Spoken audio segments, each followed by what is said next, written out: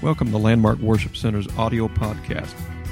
We hope that this message will inspire and encourage your life. So open your heart and mind and receive what God has for you today.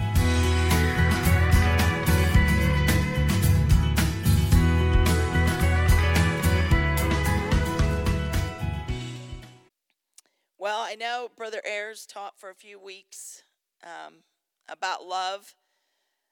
So I guess that's why the Lord dropped this into my spirit. We're going to continue talking about love, just in a little bit of a different way. And so my title of these lessons will be, To Know Him is to Love Him. To know Him is to love Him. So I have a simple question for us today. Which comes first? No, not the chicken or the egg.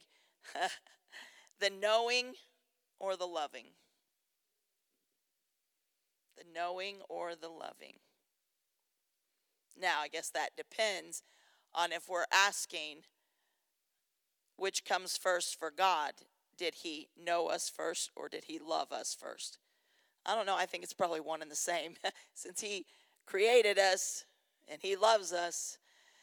But what about us? What comes first for us in relationships, the knowing or the loving? When we meet a person for the first time, do we automatically love them? Not infatuation, but true, genuine love. A love that says, I would die for you. Now, Brother Ayers said it at the beginning of his lessons, how that we lightly use the word love. We love Taco Bell, or we love whatever it is. Pastor would be saying chocolate and steak.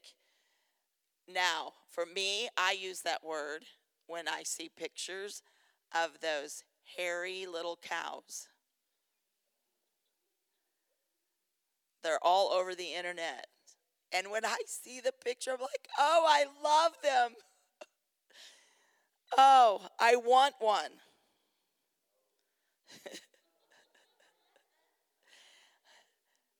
I say I love them, and then I'm like, I want to get to know them better, like living in my backyard. Oh, or any baby animal, and they kind of look like babies. So I did tease my husband. I had a little bit of birthday money. And so I said, I'm going to go shopping and see if I can find something for my birthday. Well, I saw somebody had taken a picture of their new little baby hairy cow. I really should know the name of these things. I don't even know the name of them. And it was in the floorboard of their car. So I just sent that picture over to him and said, I found my birthday present. And he's like, so where's that thing sleeping? I'm like, on your side of the bed. Oh, we do say that we love a lot of things. And I don't know those cows, but I don't really feel like I have to know them to love them. They're just cute. But I'm kind of hoping over the next few weeks of these lessons to be able to convey to you what the Lord just really put in my spirit. To know Him is to love Him. I do believe on a regular basis, on a consistent basis, we should be improving our relationship with God. Like where you are with God right now should look different than it did last year at this time. We should have a little bit more understanding of Him. We should love Him even more than we did before because we have more understanding of Him. Just as it would be with any relationship that you have with anyone that you love. That relationship should continue to grow in love. And we all know that if there's a problem, there's like the brakes are put on in that relationship and you're trying to figure out what is the problem here, because I'm not feeling a lot of love right now. So I feel like, well, I know we should all be trying to improve and our relationship with God, getting to know him more. The greatest, tangible, yet everlasting gift that you and I have been given is this book. The Bible, the Word of God. You could say to better know God is the entire purpose of the Bible. To better know God. Not only can you get to know God better, his characteristics, his thoughts, his ways, but we can also establish a very personal relationship with the holiness of God by spending time in his word. It's not really a great mystery to get to know God. Yes, there are some words, some chapters, some verses in here that seem very mysterious, and we do not understand them at all, and we may have to take them and go to commentaries and try to figure them out, or we just move on to the next verse and say, I'll figure that out later, and then we never go back. But knowing God, it can be a feeling as much as it can be an understanding. So John 1, verses 1 through 5, talks about the Word of God. In the beginning was the Word. Well, how can that be? From the very beginning of time, how can this book have been in the very beginning? These things hadn't even happened yet. And the Word was with God, and the Word was God. Amen. The same was in the beginning with God. All these things in this book is from the very beginning. All things were made by him, and without him was not anything made that was made. In him was life, and the life was the light of men, and the light shined in darkness, and the darkness comprehended it not. Skipping down to verse 10. He was in the world, and the world was made by him, and the world knew him not. They didn't know him. He came unto his own, but his own received him not. They didn't really know him either. But as many as received him, to them gave he power to become the sons of God, even to them that believe on his name, which were born not of blood, nor of the will of the flesh, nor of the will of man, but of God. And the Word, who is the Word? Jesus is the Word. God is the Word, because they're all one. And the Word was made flesh, talking about in the form of Jesus Christ, and dwelt among us. So in the beginning was the Word, God in the heavens. He's the Word. And then that Word became flesh.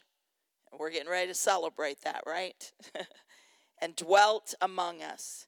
And we beheld his glory, the glory as of the only begotten Father, full of grace and truth. So these scriptures explain to us why we call our Bibles the Word of God. The words in this book, they're not just mere words. They're very much alive, living, breathing words of God Almighty. 2 Timothy 3:16, all scripture is given by inspiration of God and is profitable for doctrine, for reproof, for correction, for instruction in righteousness. Instruction in how to come into a covenant relationship with God. A relationship that meets his approval. Wow. This book does all of that. It lets me know how to come into a covenant relationship with God. Now we know these truths and we believe the words on these pages. I don't think there's anyone in the room today that would say, I do not believe that is the inspired word of God. I don't believe it's the living word of God that can be trusted. If that was the case, you probably wouldn't be here. This is where we heard for the first time about forgiveness of our sins. This is where we heard about repentance. This is where we heard of how to be saved, how to make it to heaven. This is where we were taught about baptism in the name of Jesus and the infilling of the Holy Ghost. All of that is the Word of God. I'm so thankful for the Word of God. We believe this book. We've experienced the salvation of this book. So here's our dilemma. We know the Bible is truth. Anyone in the room believe the Bible is truth? That every word is truth. All right.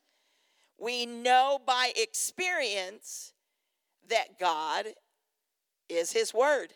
He's true to his word. He's not a liar. So why do we tend to separate him from his word? Now let me explain that. We hear the word taught, we hear the word preached, or we go through a Bible study on our own. We take it all in, and we believe what it is said, and we are good for a while. And then trouble comes. Dark times come. Sickness happens. We're hit with really, really extremely hard circumstances sometimes. Financial woes hit us. It always baffles me that I feel like we get more upset over financial woes than almost any other problem. Like we could be on our deathbed, but we're worried about our bills, you know. And somehow, when these things happen, we can forget what we've learned. Maybe temporarily forget. We forget the character of the one that we've pledged our lives to. Why? This is my question, not for you, for me, for all of us. Why do we spend so much of our energy and time worrying and crying and being stressed out and full of anxiety? Why do we need pills to calm down and go to sleep and keep our mind straight?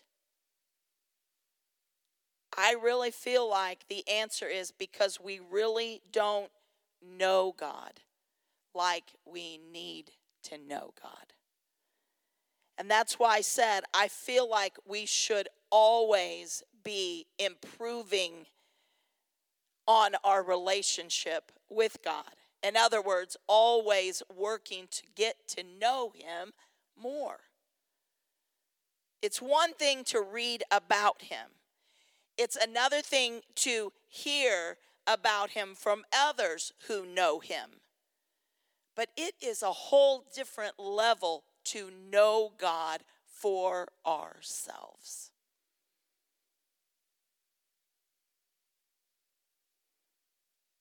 We stand amazed at people that no matter what they're going through, the words coming out of their mouth is, God is good. God is good. I don't know how he's going to work it out, but he is. I trust him. I mean, they could be in a very, very, very dark time, dark situation. Family, how many know that family issues like really get to your heart? more than anything else, because that's the people you love the most. And people, I've watched them go through difficult times, like times where other people would turn around and walk away from God and say, well, if that's the kind of God that is, then I'm not having it. I'm not serving him. But they're consistent and they're steadfast. And no matter when you see them, they're the same. And they never seem to waver in their faith in God. You know who those people are? It's people that know him. They don't have this surface relationship with God that when everything's falling apart, they are falling apart too. No, these are people that just steadfast. Because they know him so well. They know the character of God. Not just do they know him, but they've seen him come through so many times. I think I've told this story before, but I remember being very, very privileged to be in the home of Sister Nona Freeman. And there were some ministers' wives. We were just gathering. We were just going to sit at her feet and let her talk. And that's what we did. But right before we started, one of the pastor's wives came in and she was frantic. One of the babies in their church had just been taken to the ER with head trauma. And the baby was only like 3 months old. And this pastor's wife, she was just like, we've got to pray. Can we just go to prayer right now? We got to intercede for this baby. Well, yes, it's a very serious situation. And so I'm sitting, because I'm selfish like Jeffrey with Mother. I'm sitting right next to Sister Freeman. I got there early to get that seat. And so as everybody else broke into like travailing prayer, I could hear her. Now, Jesus, you know this baby. You know what's happened. So I'm just asking you to take care of this baby. Let there be no damage. And let them figure out what happened. And the rest of the time, she just sat there. I'm sure thank you, Jesus, whatever. So I'm trying to do what I know to do, like, oh, God, heal this baby. And that's what everybody in the room is doing. But that experience spoke volumes to me. She knew him. I guess you can't live in Africa for so many years, 40 years or whatever it was, and have all of those needs and watch God come through every single time and not know him. That spoke volumes to me. It was just this quiet, peaceful trust. And then she spoke. When everybody finished praying, she spoke. Everything's going to be all right. The baby's going to be fine. And sure enough, we got done with our little meeting. We went to the restaurant, and the pastor's wife got a phone call, and the baby was perfectly fine. No damage, and God revealed what had happened. So God answered. But that spoke volumes to my spirit.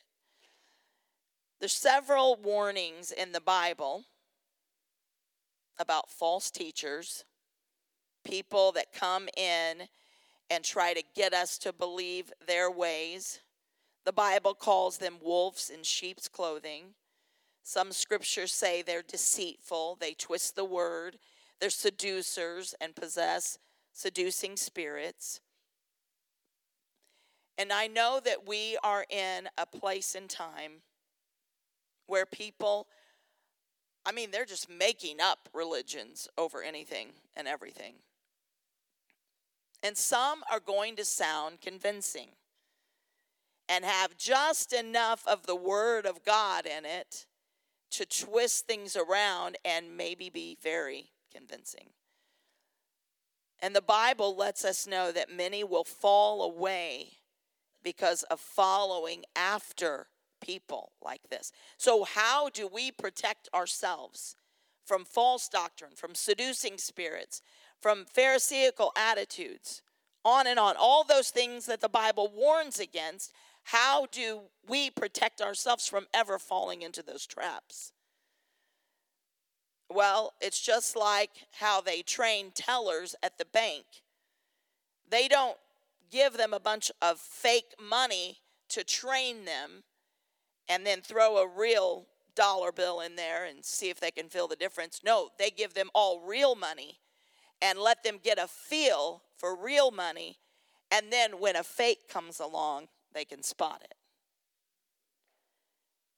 When you know Jesus, when you know him more and more and more, we don't need to rely on someone else that follows Christ and just take their word for it. We must know him for ourselves. And when you know him, and when you know his character, and when you understand his ways, then you can spot a hypocrite, or you can spot someone with seducing spirits. Nobody has to tell you. You don't have to go to pastor and ask him. You will know because you know the real deal. You know Jesus. I remember at one point we had some people come into the church, and I mean, they were so sweet, like sugar dripped off their words. And they really are genuinely sweet people. But there was something in me, the Holy Ghost in me, that said, just watch. Not that I was judging. It was the Holy Ghost in me saying, just, you don't believe everything by your sight. And yes, I loved them and treated them like I would treat anybody else. But in the back of my mind and in my spirit, I knew that something was off. And within a period of time, it proved to be true. After giving a warning to people in the Bible, what they should be aware of, the false teachers, the false doctrines, and then Paul was talking about some of the persecution that he had been through. He writes this to the Philippians. Philippians 3:7-10. But what things were gained to me, those I counted loss for Christ. Yea, doubtless, and I count all things but loss for the excellency of the knowledge of Christ Jesus my Lord, for whom I have suffered the loss of all things, and do count them but dung, that I may win. What does that mean? That I may win him. It means to come into fellowship with him. And be found in him, not having mine own righteousness, which is of the law, but that which is through the faith of Christ, the righteousness which is of God by faith. And then Paul said this, that I may know him and the power of his resurrection and the fellowship of his sufferings, being made conformable unto his death, that I may know him. This should be the ultimate goal for every Christian, that I may know him. Many people start out searching for God. It's an awesome thing. They're looking for help. We've been praying for people to become desperate. That's what we want, because when people are desperate, they turn to God. They search maybe the first time just to experience God, or maybe they have a God moment, and we're praying for those too, where they begin to wonder, who is this God and how can I get to know him? We know there's several different ways that we can get to know people. And even get to know God. We can begin a relationship with someone by just one encounter. There are those people that you feel like the first time you met them, you didn't know them, but you're like, oh, I love this person. And we say it. This is how I felt about Jenna when I first met her. She's awesome.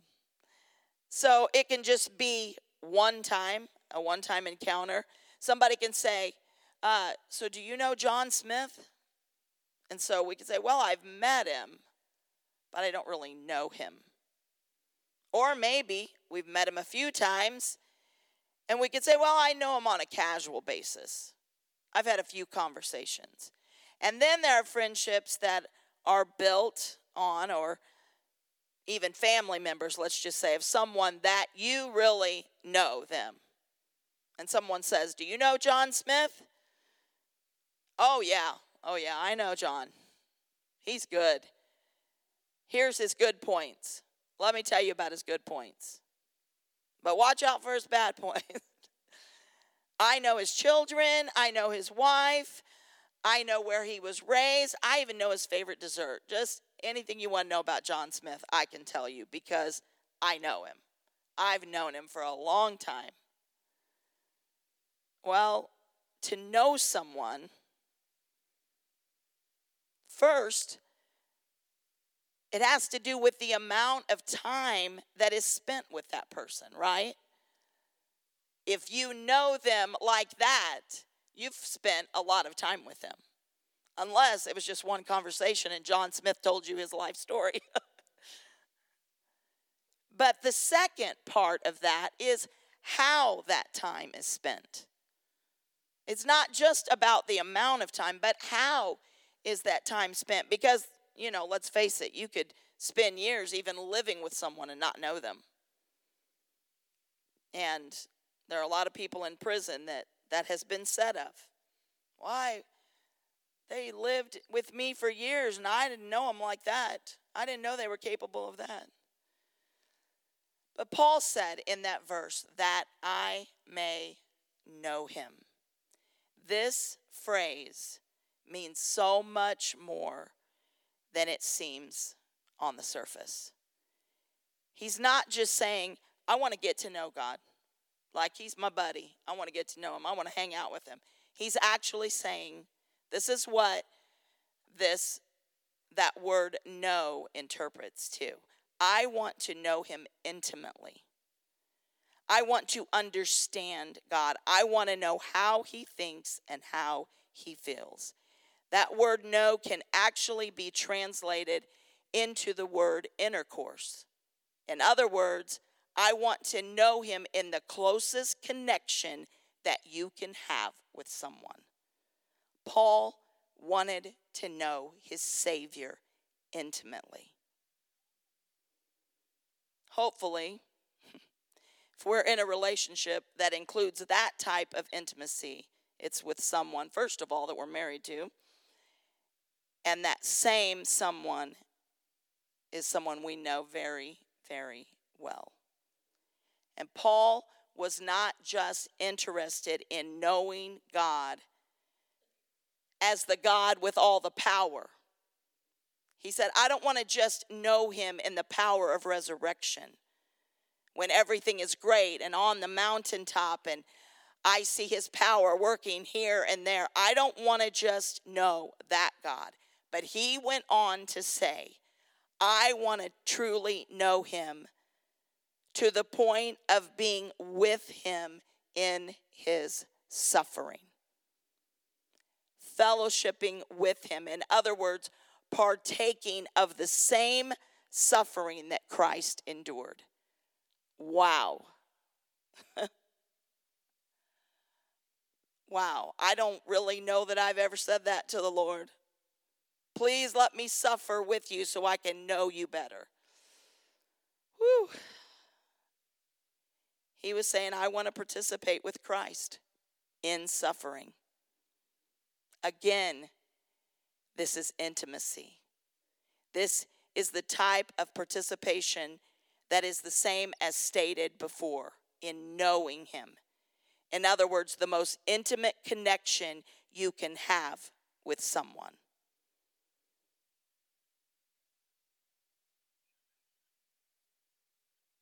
Have you ever said to someone and really meant it, I wish I could take your pain? I wish I could be the one hurting and not you.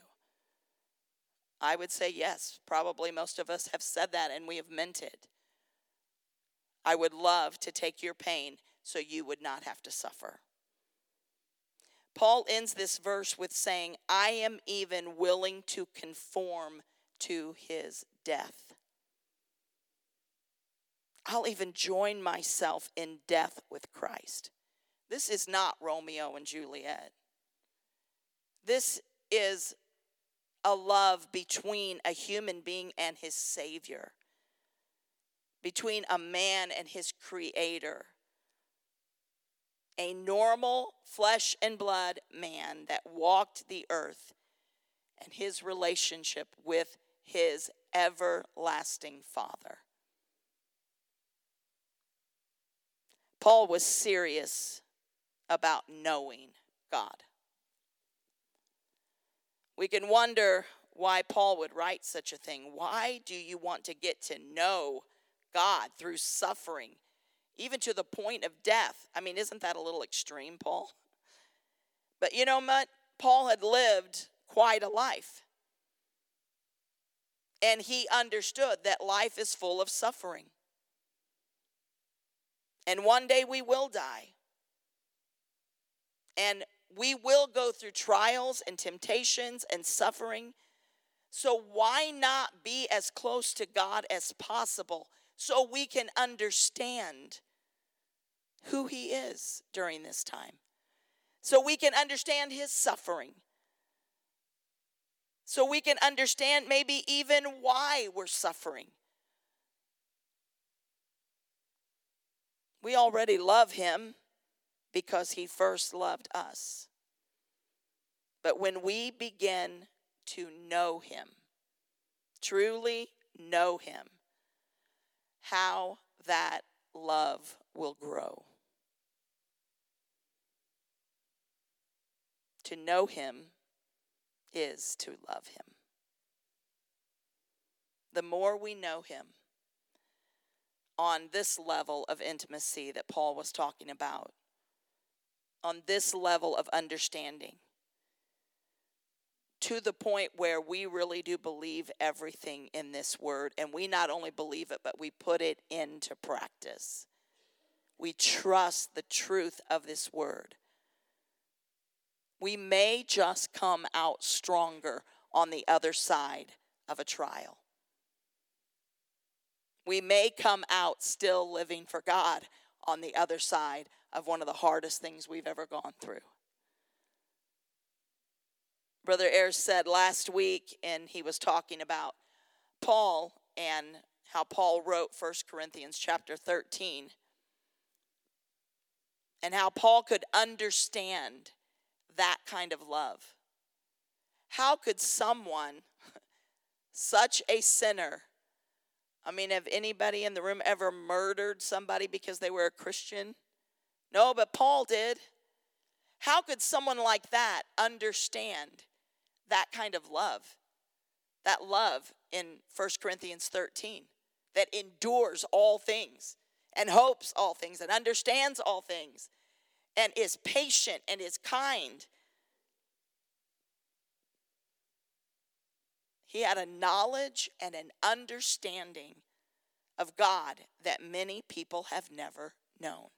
He knew God in the up times. He knew God in the down times. But I think more than anything, Paul continuously stayed thankful and grateful. He never forgot the pit that he was in. He never forgot his testimony of where he was. He was headed to murder the Christians when the mercy of God shined down on him. The love of God, as Brother Ayers said last week. Wow. I can now see why Paul would say, I just want to know him. Not just in that power of my testimony. Not just in the power that I know about resurrection. But I want to know who this God is that suffers and dies for the whole world. The world that does not love him back. The world that will never serve him. Those who spit in his face. Who is this God that taught us to love our enemies and to go and do something good for them. Who is this God? I've got to know him. I don't want to just know him in all the power. I want to know who he is during the suffering. Even in his death. Who was this that said, Father, forgive them, for they know not what they do? They're stabbing him in the side. They're spitting in his face. He's got blood all over his body. Thorns, deep thorns down into his head. Excruciating pain. We get a paper cut and we think we're dying. Excruciating pain, and could say, Father, forgive them. What kind of love is that?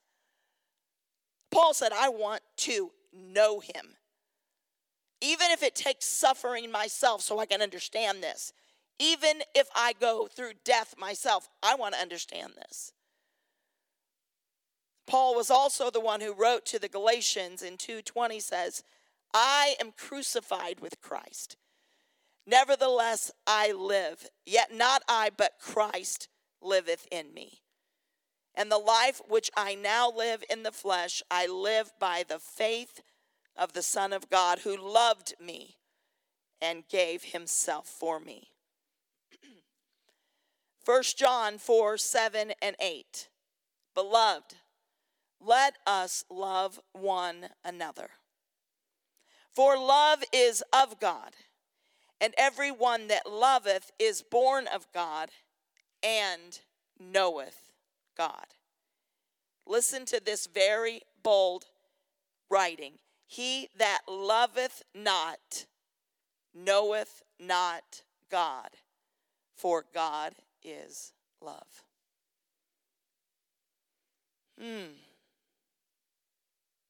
This takes us right back to Brother Ayer's teaching series. That love. If we don't have that love, it's because we don't know God to that depth. If we cannot love our enemies, if we cannot love every single person in the body of Christ, it's because we don't know God. Well, that's convicting. He that loveth not knoweth not God, for God is love. The word knoweth here means the exact same thing. To know in an intimate way. He's saying if we can't love people, it's because we don't know God. If you really knew God in this intimate way, you would know love, because God is love.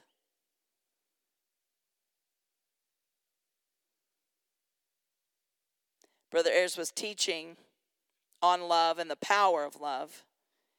And it truly is amazing what we will do when we love someone.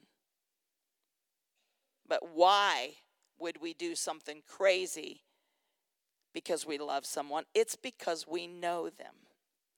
And the more we know them, the deeper that love grows. I thought I loved my husband when we got married. I did love him, but I only knew him for about 9 months. And now, I really know him. Not just in the good times, but I know him in the suffering. When you have a relationship with someone, you go through some really good times. But you also go through some really hard times just because it's life. And those times, those hard times, is when you dig your heels in and you stick it out because you love them. You have gotten to know them to a point where you don't want to live without them. Now, you may think you want to live without them for a day or so. Everybody's gone through that. But you know them. And when you know someone, that love just deepens and deepens and deepens. That's why we promote fellowship around here. We want to fellowship one with another. You know why? Because the more I sit across the table from you and I learn about you, the more I love you, the more I love about you, the more I understand you. And that's what these lessons are going to be about, is getting to know God. Because to know him is to love him. And when you love him, you're willing to do anything that he asks in this book. Amen. Amen. Let's pray. Lord, we're so